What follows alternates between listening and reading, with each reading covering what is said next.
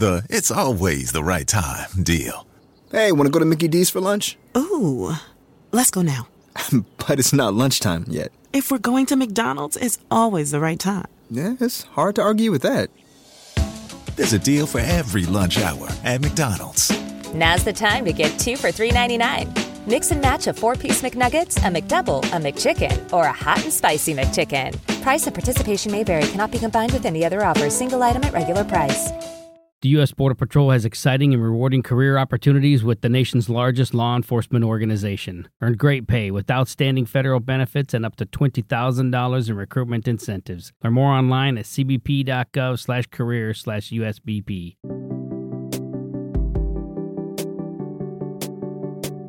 Happy Monday, May 8th, 2023, and this is 5-Minute Daily Devotionals with Religionless Christianity. Well, we've made it to Luke chapter 22, and today we'll be reading and discussing verses 1 and 2. And they read, "Now the feast of unleavened bread drew near, which is called the Passover, and the chief priests and the scribes were seeking how to put him to death, for they feared the people."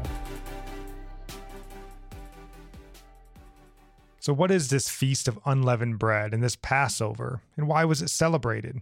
Why is it celebrated even to this day? It's actually an incredible story, and we understand its origins from the book of Exodus. Exodus chapter 12, verses 1 through 20, the Lord gives the instructions for Passover and the Feast of Unleavened Bread to Moses. And verse 1 and 2 says, "The Lord said to Moses and Aaron in the land of Egypt, 'This month shall be for you the beginning of months. It shall be the first month of the year for you.'" And this is incredible to me. God, after freeing his people from Egypt, resets the Jewish calendar and then proceeds to give Moses the instructions for these holy days. Verse 14, God tells Moses, "This day shall be for you a memorial day, and you shall keep it as a feast to the Lord throughout your generations. As a statute forever, you shall keep it as a feast." So why were Jesus and the disciples celebrating Passover and the feast?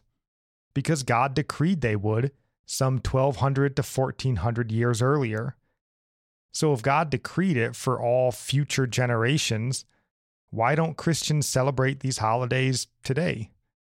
Now, I'm no expert on church history, but I'll give my thoughts. Passover, like much in the Old Testament, was a foreshadowing of Christ. Christ was the true Passover lamb, and his blood delivered us from death. So as time went by and the church grew from largely Jewish to largely Gentile, the old customs and old laws that those in Christ are no longer bound by fell out of practice. New practices took their place. For Christians, Easter has replaced Passover as the preeminent holiday on our calendar, the day we celebrate the resurrection of Christ from the dead. And of course, Passover is still recognized on Easter weekend, but the celebration shifted focus from the symbol of man's salvation from the punishment of sin to the actual person and act that did in fact free us from that sin.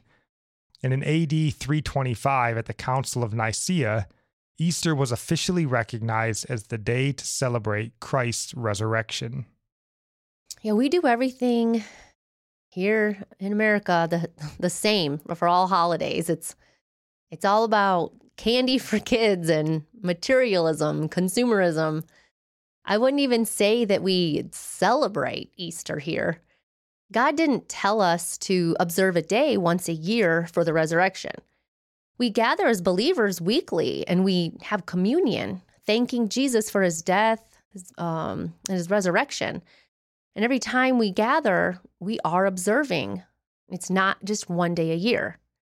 What Jesus accomplished for us is to be observed every time we gather. People just love their traditions. And even though there's a holiday to remember the birth, death, and resurrection of Jesus, we don't have to celebrate those holidays, especially in the ways that society does. Society makes holidays about candy and makes it about the kids, and which is twisted. Christ is barely thought of in all the commotion of Christmas and Easter. So my point is, it's not a sin to not celebrate these holidays, but it is a sin to partake in sins of debt, materialism, and gluttony in the name of Jesus. And our psalm of the day is Psalm 71, verse 5. For you, O Lord, are my hope, my trust, O Lord, from my youth. Our proverb of the day comes from chapter 8, verse 17. I love those who love me, and those who seek me diligently will find me.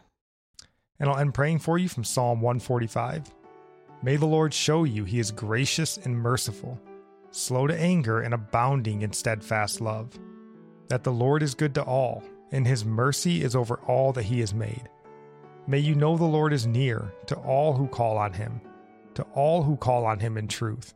That the Lord preserves all who love him. God bless.